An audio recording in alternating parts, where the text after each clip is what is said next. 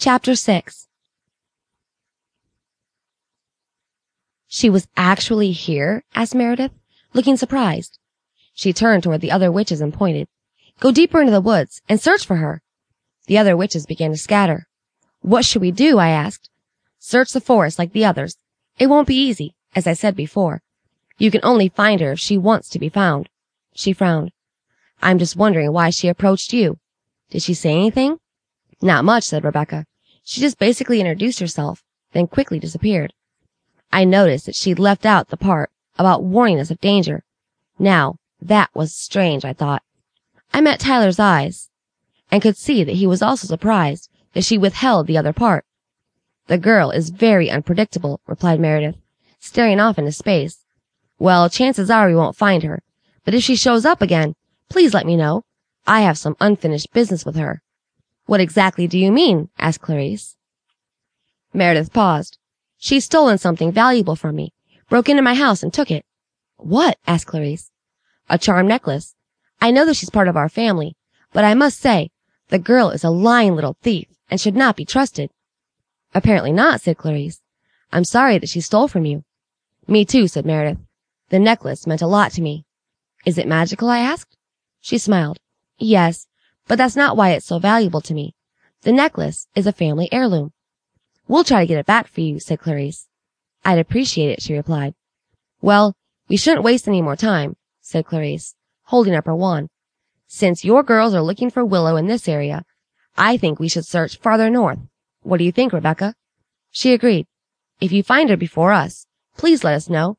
It's a matter of life and death, obviously. Meredith nodded. Of course I will. Please do the same. I really want the necklace back. It means the world to me. She then disappeared into thin air. I can't believe that Willow was right here, I said out loud, with the wand. I know, replied Tyler.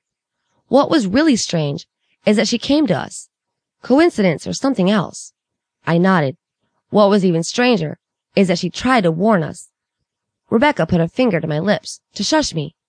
My eyebrows shot up. She turned to Clarice. Where to? She mouthed. Clarice leaned over and whispered something into her ear.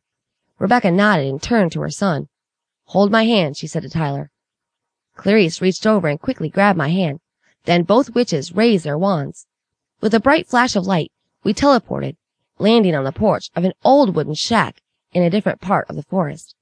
Where are we? I asked, looking at the old cabin. This was my mother's special place, said Clarice, staring at it fondly. I guess you could call it her study. It's where she went to meditate or practice her craft. Let's go inside, said Rebecca, glancing around the forest nervously. Someone may have followed us. Don't worry about that, said Clarice. I am the only person aware of this place. There are so many spells protecting it. I can assure you that nobody besides us knows that it's even here. Who may have followed us? I asked, looking over my shoulder and into the trees surrounding us. Meredith, said Clarice, opening up the cabin door. Meredith, I repeated, following everyone inside. Is she someone we really need to be worried about?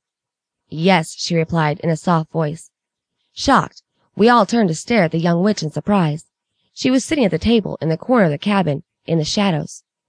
How in the world did you find this place, Willow? Asked Clarice. Juniper, replied Willow, lighting a small candle. Thank goodness you're here, I said, moving toward her. We need your help. I know, she replied. Your aunt. She's cursed. For some reason, it didn't surprise me that she knew.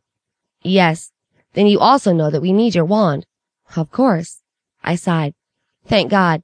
I was worried this was going to be so much more complicated. Sorry, but I have to say that your assumption was correct, she said. What do you mean? I asked, feeling my stomach tighten.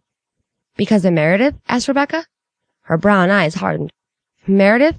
Oh, yeah. You can definitely say that. Why? I asked.